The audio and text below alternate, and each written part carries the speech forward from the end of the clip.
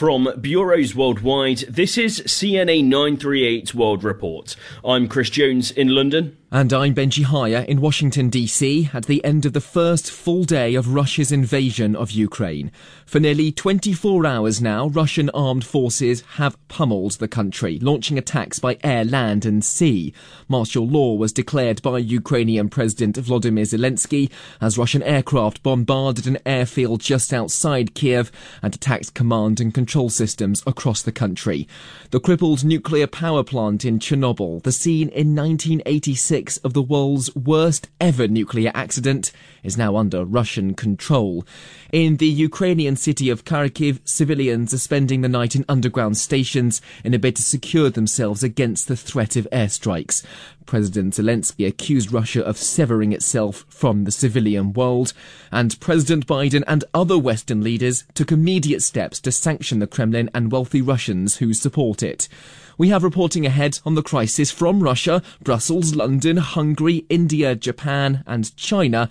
But we begin with our US Bureau Chief, Simon Marks. Ukraine today began to witness what just 24 hours ago the Biden administration was still calling the worst-case scenario.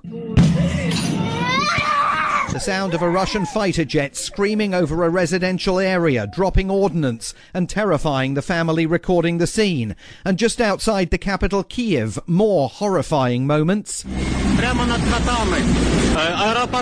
Multiple Russian combat helicopters attacking the Antonov airport, 15 minutes drive from the ring road encircling the Ukrainian capital. This is, of course, exactly what the White House feared, a cooked-up pretext for a Russian invasion, then aerial bombardment of the country accompanied by a cyber attack. The US believes a major ground offensive will follow to, in the words of Vladimir Putin, demilitarize Ukraine. And the Russian leader delivered a direct threat to Washington and its NATO allies. Don't even think about coming after me. Modern Russia is still one of the most powerful nuclear powers in the world. No one should be in any doubt. A direct attack on our country will lead to defeat and terrible consequences for any potential aggressor. Is he threatening a nuclear strike?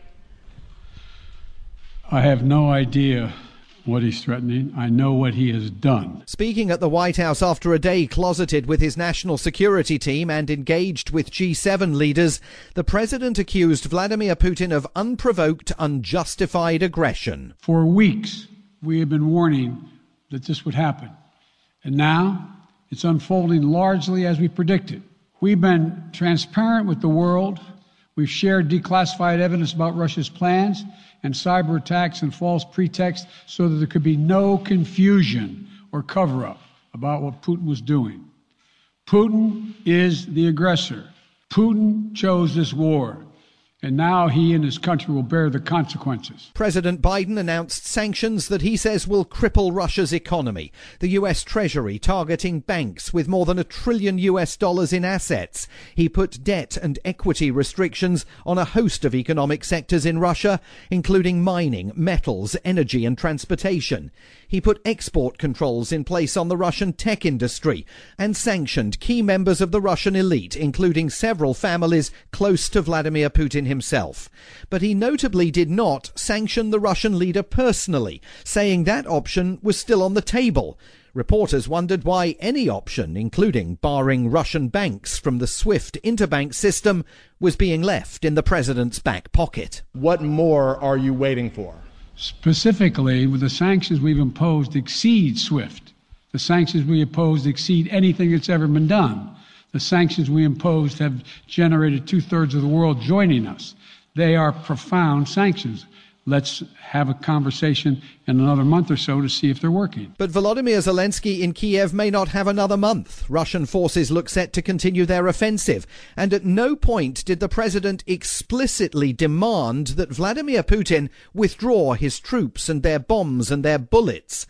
There was no call from President Biden today for Vladimir Putin to do anything specific, even as the US leader warned the Russians' ultimate plan may extend beyond Ukraine itself. He has much larger ambitions in Ukraine. He wants to, in fact, reestablish the former Soviet Union.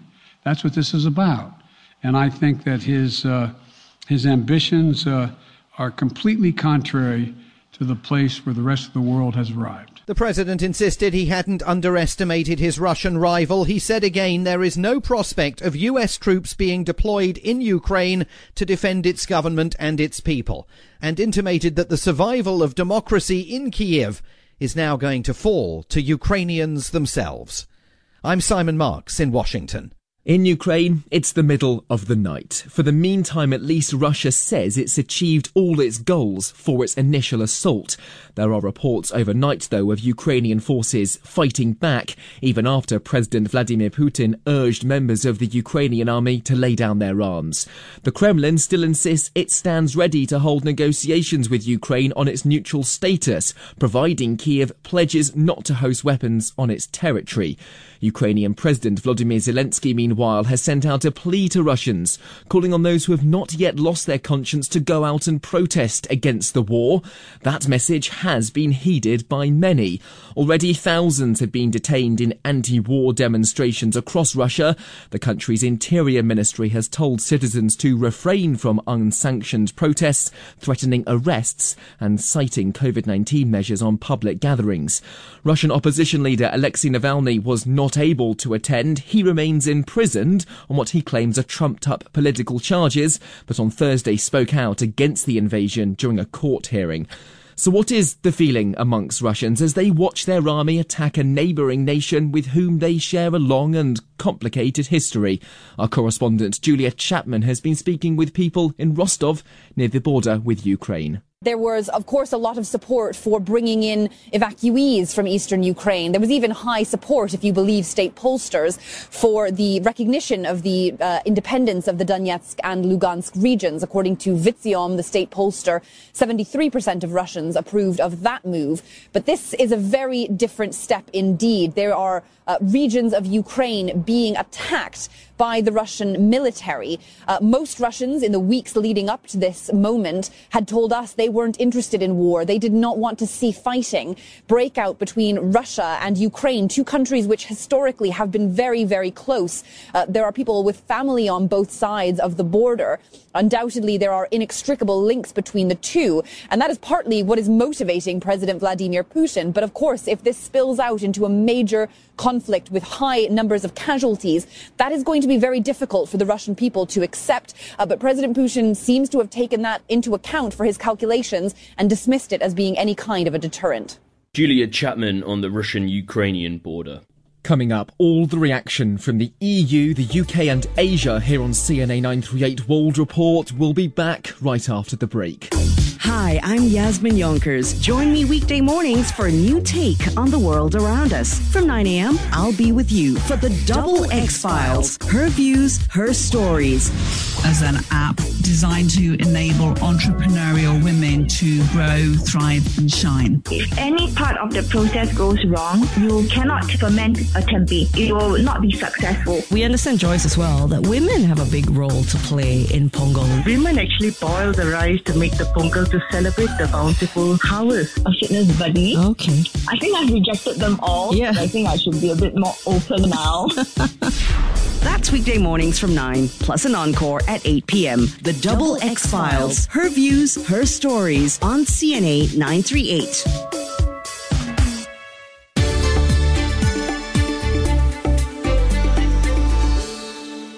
Welcome back to CNA 938 World Report. I'm Chris Jones in London. And I'm Benji Hire in Washington. EU leaders have been meeting in Brussels to discuss a package of massive sanctions against Russia. On Thursday, NATO Secretary-General Jens Stoltenberg strongly condemned what he called Russia's reckless attack on Ukraine, which puts at risk countless civilian lives.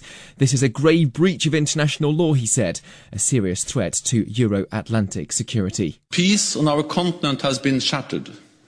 We now have war in Europe on a scale and of a type we thought belonged to history. Our Brussels correspondent Rosie Burchard is in the EU Council for us. Rosie. Well, there was certainly a very tense mood as the leaders filed into talks tonight. All 27 EU leaders have been in Brussels trying to work out what they do next, their next move in this very complex geopolitical chessboard, they are trying to anticipate the Russian President Vladimir Putin's next move. But of course, it would be a very brave analyst that would tell you what that might be. They will certainly be, they've certainly been discussing sanctions. They're unveiling a package of sanctions they say will be massive and unprecedented in their scale and scope. Now, let's not forget, EU package of sanctions was already unveiled on Wednesday, and that included several key figures, including the Russian defense minister, the editor-in-chief of RT. But that, of course, appeared to not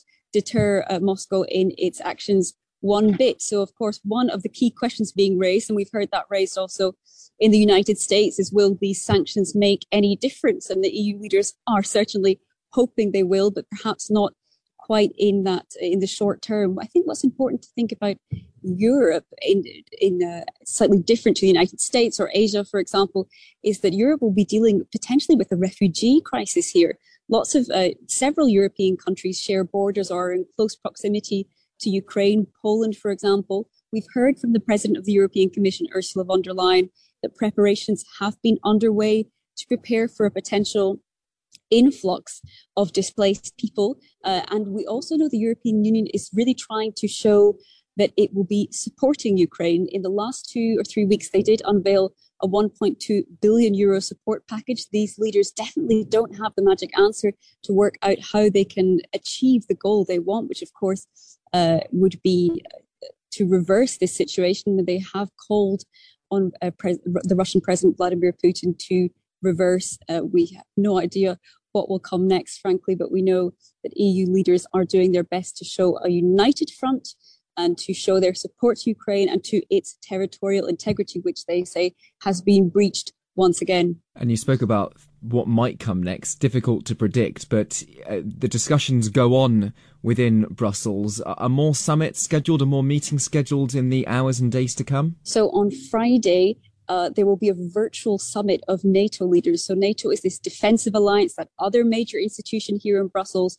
Its 30 members include big countries like the United States, the United Kingdom, but who is not among their ranks, crucially, is Ukraine. And that has very much been the question of the last few weeks. Russia, one of its key demands throughout this crisis is that Ukraine is effectively barred from ever joining the NATO alliance. That's something NATO allies said they would never agree to. That being said, there has been criticism today in Brussels as to whether NATO and the European Union should have given Ukraine a clearer path towards integration, towards joining these key institutions.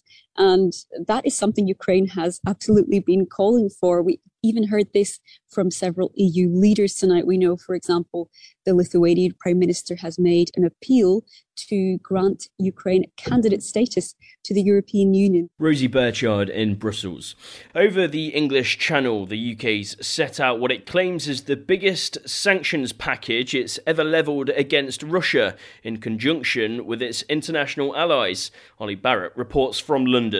In the House of Commons, Boris Johnson set out new sanctions while emphasising the stark reality the European continent now faces. We now live in a continent where an expansionist power, deploying one of the world's most formidable military machines, is trying to redraw the map of Europe in blood and conquer an independent state by force of arms.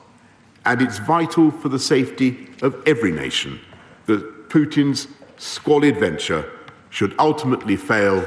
And so, just days after announcing a first tranche of sanctions criticised by many lawmakers as too weak, more. We will continue on a remorseless mission to squeeze Russia from the global economy piece by piece, day by day and week by week. And we will, of course, use Britain's position in every international forum to condemn the onslaught against Ukraine. He says the largest and most severe package of economic sanctions that Russia has ever seen is being put in place.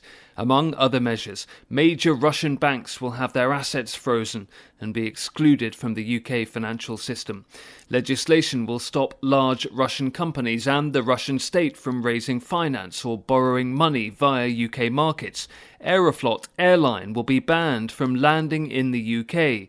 Britain will stop Russian exports of high-tech items and oil refinery equipment. These trade sanctions will constrain Russia's military, industrial and technological capabilities for years to come.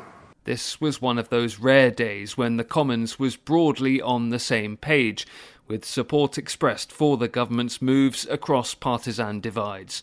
Labour leader Keir Starmer said the world must take a stand and support Ukraine. All of us who believe in democracy over dictatorship, in the rule of law over the reign of terror, in freedom over the jackboot of tyranny, must unite and take a stand. We must support the Ukrainian people in their fight, and we must ensure that Putin fails. Outside Parliament, there were protests against Russian aggression and calls for the UK government to do more. Maria Montague from the Ukrainian Institute was among the demonstrators. I actually still just feel in shock. My friends and colleagues are all in Ukraine, not knowing what to do, training in first aid, learning how to take up arms. It's just absolutely unthinkable. The UK continues to stress that these latest sanctions it outlined today can be ratcheted up further on more companies, individuals, products and sectors. And the government says Boris Johnson is hoping to be able to convince allies in Europe to cut Russia out of the SWIFT global payment system, through which thousands of financial institutions around the world send money and information to each other. A spokesman says it's being discussed, but there are a range of views. That's diplomatic speak for it's causing a bit of a row. Ollie Barrett, London. Up next, a torrid day for the business world as the Ukraine crisis takes its toll on the stock market. And how Russia's actions are affecting major sporting fixtures and sponsorships. Find out after the latest news and traffic. You're listening to CNA 938 World Report. I'm Chris Jones in London. And I'm Benji Hire in Washington, D.C. Time for a look at all the business news now on a predictably shaky day for the markets. Let's start in the US with this roundup from Nick Harper. After 4 days of drops, during the build-up of tensions and the threat of imminent invasion, Wall Street on Thursday turned things around. The Dow, earlier down more than 800 points, finished the day higher by 0.3%. Similarly, the S&P shook off early declines, finishing up 1.5%, and the Nasdaq shrugged off a morning drop of 3.5%, rallying to close 3.3% higher. US President Joe Biden imposed fresh sanctions on Russian banks and state-owned companies, pledging the new measures would have a lasting impact on President Putin's economic ambitions. He also said the sanctions would have little impact on US consumers, especially on the price of gasoline. Now let's take a look at the latest business news from across Europe, and the headlines are mostly dominated by the rising price of oil because of the ongoing conflict in Ukraine. Before that, let's take a quick look at the markets, and it's been a disastrous day's trading for our main indices. London's FTSE 100 finished the day down 3.88%, Paris's CAC 40 finished in the red 3.83%, and Frankfurt's DAX also finished down by around 3.9%. Now, the Russian assault on Ukraine is having a dramatic impact on multiple sectors of business all over the world. Let's start with Russian business, and the impact of sanctions being placed upon them is being felt. UK Prime Minister Boris Johnson described the fall in Russian shares and stocks as he addressed the House of Commons on Thursday. Russian investors are already delivering their verdict on the wisdom of Putin's actions. And so far today, Russian stocks are down by as much as 45%, wiping $250 billion from their value in the biggest one-day decline on record.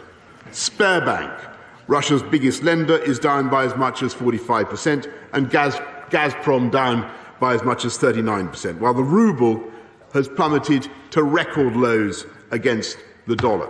Meanwhile, oil prices hit the highest level in 7 years following Russia's decision to invade Ukraine, in what has been a volatile day for global markets. Laura Macon-Isherwood reports. Oil prices are soaring, with Brent crude, the global oil benchmark, sitting above $105 a barrel for the first time since 2014.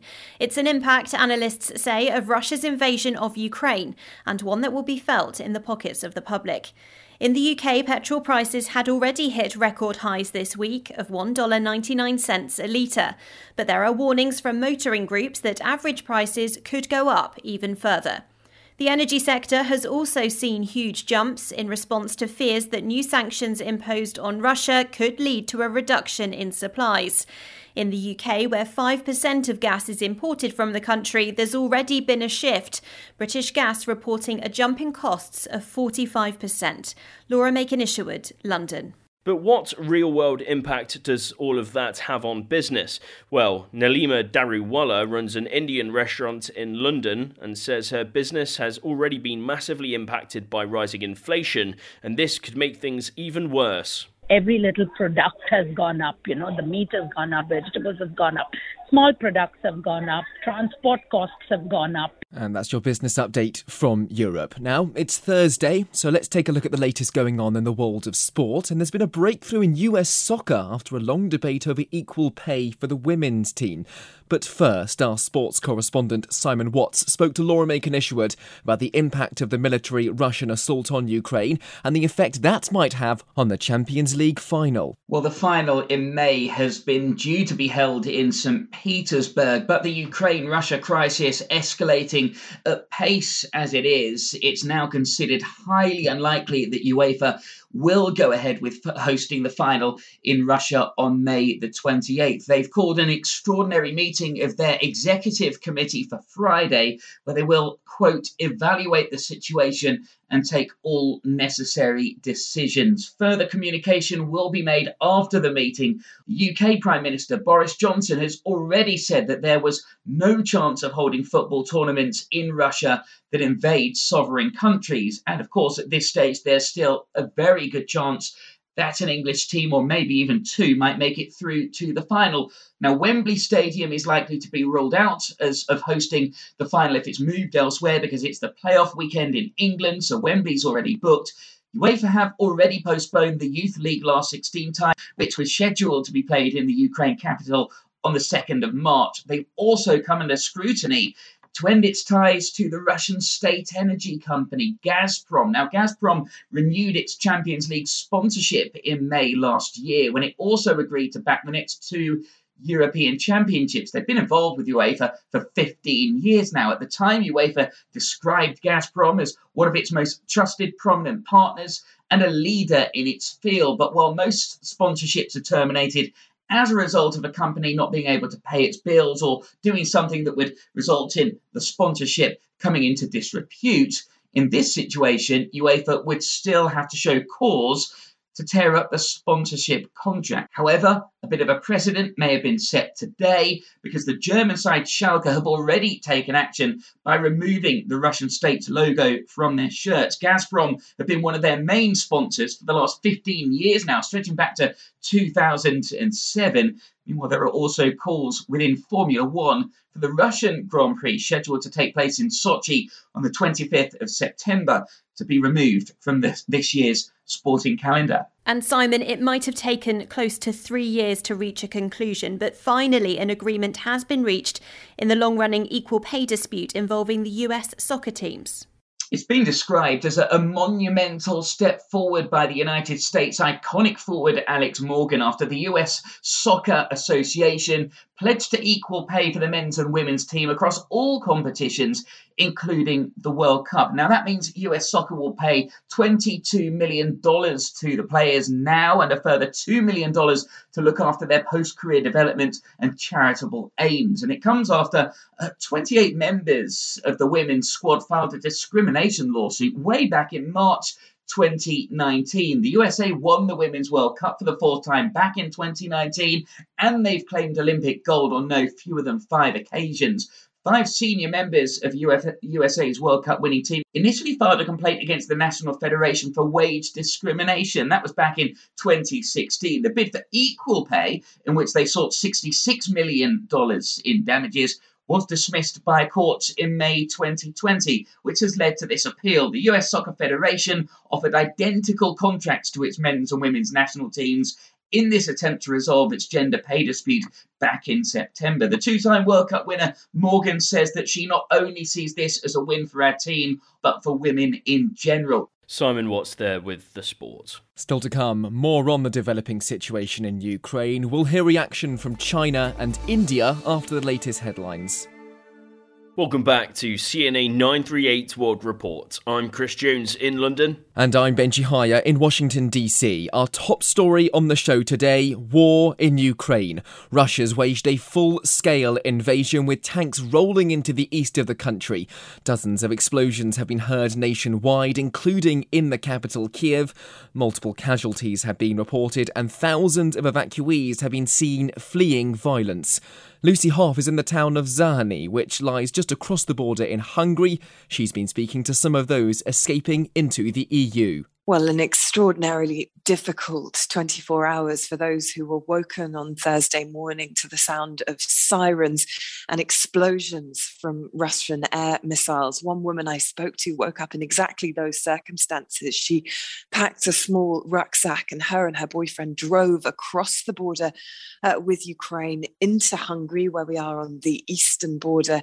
And she is now trying to ascertain what she will do next. The future is very uncertain.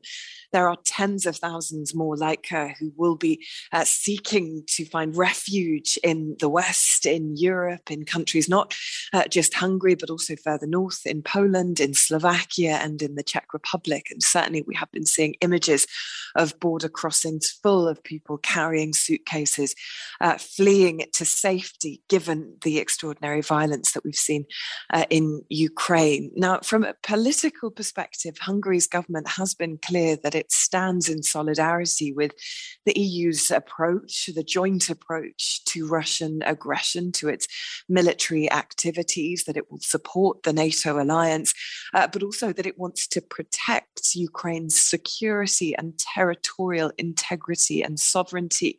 There had been some questions about where the government of Prime Minister Viktor Orban would fall, given his traditional closeness with Russian President Vladimir Putin. His approach to the issue of refugees will be one to watch in the coming days, but certainly the first of those fleeing Ukraine starting to cross the border through Thursday and into the weekend ahead. Lucy Hoff reporting from Eastern Europe. Let's turn to India, which is looking for routes to evacuate its citizens after Ukraine closed its airspace. The country's External Affairs Ministry said in a statement that the Indian embassy in Ukraine has set up a 24-hour helpline for Indians who are stranded there. Meanwhile, New Delhi's also been calling for an immediate de-escalation of the crisis. Saroja Mukherjee has more from the Indian capital. Thousands of Indians are waiting to fly back home but have gotten caught in the conflict between Ukraine and Russia.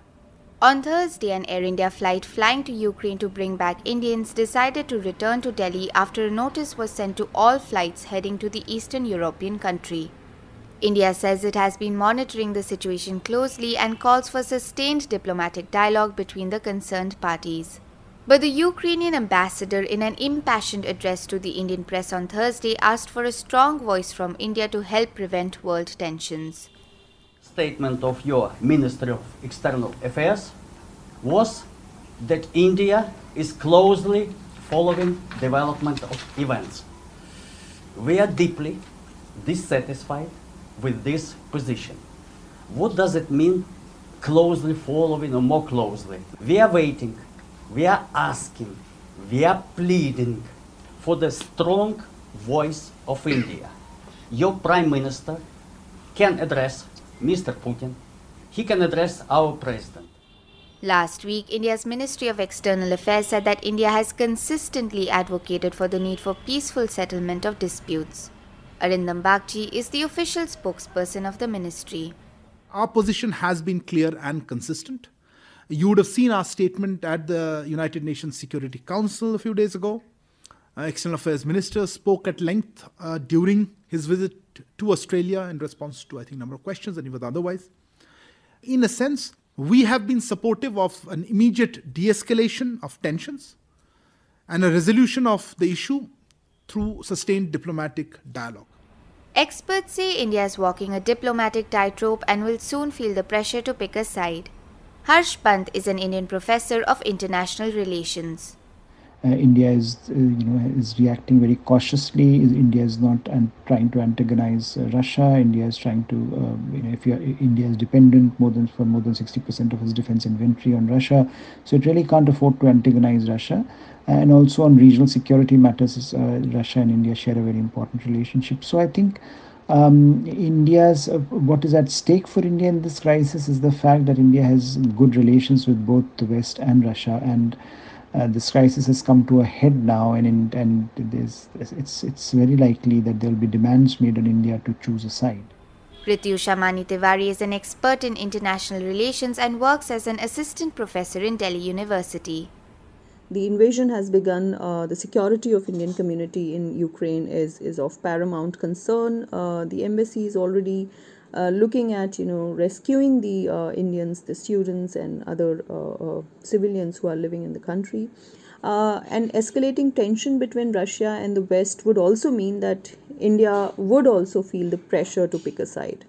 At the same time, India cannot abandon its strategic partnership with either the US or Russia if it wants to stay a neutral party and it wants to continue the legacy of non-alignment movement, as was the case during Cold War.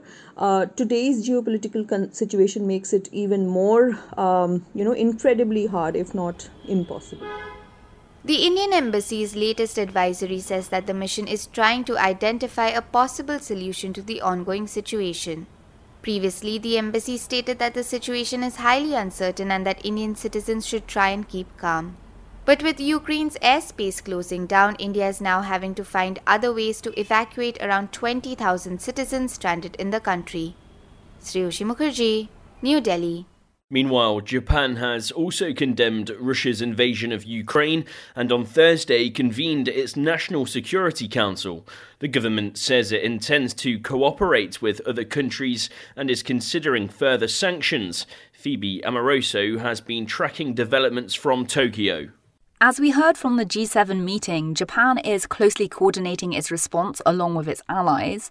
Immediately after the news broke, Prime Minister Kishida convened the National Security Council. Japan announced this week that it would impose sanctions, including banning issuing visas and freezing the assets of Russian officials associated with the two pro-Moscow regions in eastern Ukraine. And they also said they would ban the issuance of Russian bonds in Japan. But in practice, those measures would have little impact, and in fact, some have criticised them as really lacking teeth. They have floated the idea of banning exports of high-tech components, which would include semiconductors, for example, and also ban dealing with large Russian banks.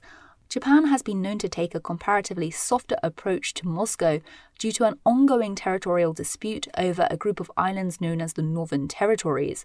But one analyst I spoke to said that Japan could afford to be bolder, as discussions over these islands are effectively at a standstill, so effectively Japan does not have much to lose in pursuing a harder stance. Phoebe Amoroso with that update from Japan. Meanwhile, China has criticised the US for inflaming the Ukraine situation and says it opposes sanctions against Russia. It's also so far refusing to characterise Russia's attack on Ukraine as an invasion. At a foreign ministry press briefing in Beijing, spokesperson Hua Chunying added that China was closely monitoring the situation and calling all sides to exercise restraint. Our Beijing reporter Patrick Falk has more. Well, at a foreign ministry press briefing, Hua Chunying, as you say, stopped short of referring to it as an invasion, but at the same time appeared to be a little lost for words when it came to explaining what Beijing sees as going on exactly. She bridled at the characterization of this being an invasion by Western journalists and said this is perhaps the difference between China and Westerners, and that China wouldn't go rushing into any conclusion. She was certainly frustrated by the question that one reporter made repeatedly, asking whether she would call it an invasion, and instead lashed out at the US for fueling the flame and asking how they wanted to put out that fire. Earlier, Chinese Foreign Minister Wang Yi is reported to have spoken with his Russian counterpart Sergei Lavrov and had said that the Ukraine issue had a complex history and reiterated that China understood Russia's legitimate concerns on security. But, it's at the same time been advising Chinese citizens in Ukraine to stay at home and to display Chinese flags even when driving to different places. That's certainly an indication that Beijing is perfectly aware of the severity of the situation, but just doesn't want to openly acknowledge it. Patrick Fock in Beijing. Before we go, a final word from our US Bureau Chief here in Washington, D.C., Simon Marks. And so it begins, an entirely new chapter in the relationship between Russia and the West. A final end to any notion that there might be a way of working with Vladimir Putin, bringing him around to the Western way of thinking, getting him to adhere to a rules-based international system. As the Biden administration used to say, collaborating with Russia where we can, challenging Russia where we must. For decades, successive US presidents have hoped to find a way of avoiding exactly the scenario now playing out in Ukraine. And the Russian leader argues that for decades, the US, its NATO partners and its European allies have strung him along, and he's no longer willing to play the game. As you've heard on the programme already, there's been a lot of talk in the last few hours of crippling sanctions, hitting the Kremlin where it hurts, freezing assets, grounding airlines, denying visas. But there are still things that aren't agreed. Will the Europeans go along with barring Russian banks from the SWIFT system? Currently, the support for that move isn't there. And it seems likely, based on the scale of the Russian advance, that the full panoply of sanctions won't come into force before Vladimir Putin's army sweeps towards Kyiv and threatens to oust President Volodymyr Zelensky and replace him with a Russian puppet. President Biden does not want to go down in history as the US president who lost Ukraine, but with no appetite for armed conflict in Ukraine or with Russia, it's not clear this morning precisely how he plans to save it. Simon Marks there. Well, that's all we have time for today on World Report. Thanks for joining us this morning. We'll be back Monday morning from 6 a.m. with the very latest on the conflict in Ukraine. Up next on CNA 938, it's Asia First with Arnold and Yasmin. Have a great day and a great weekend ahead.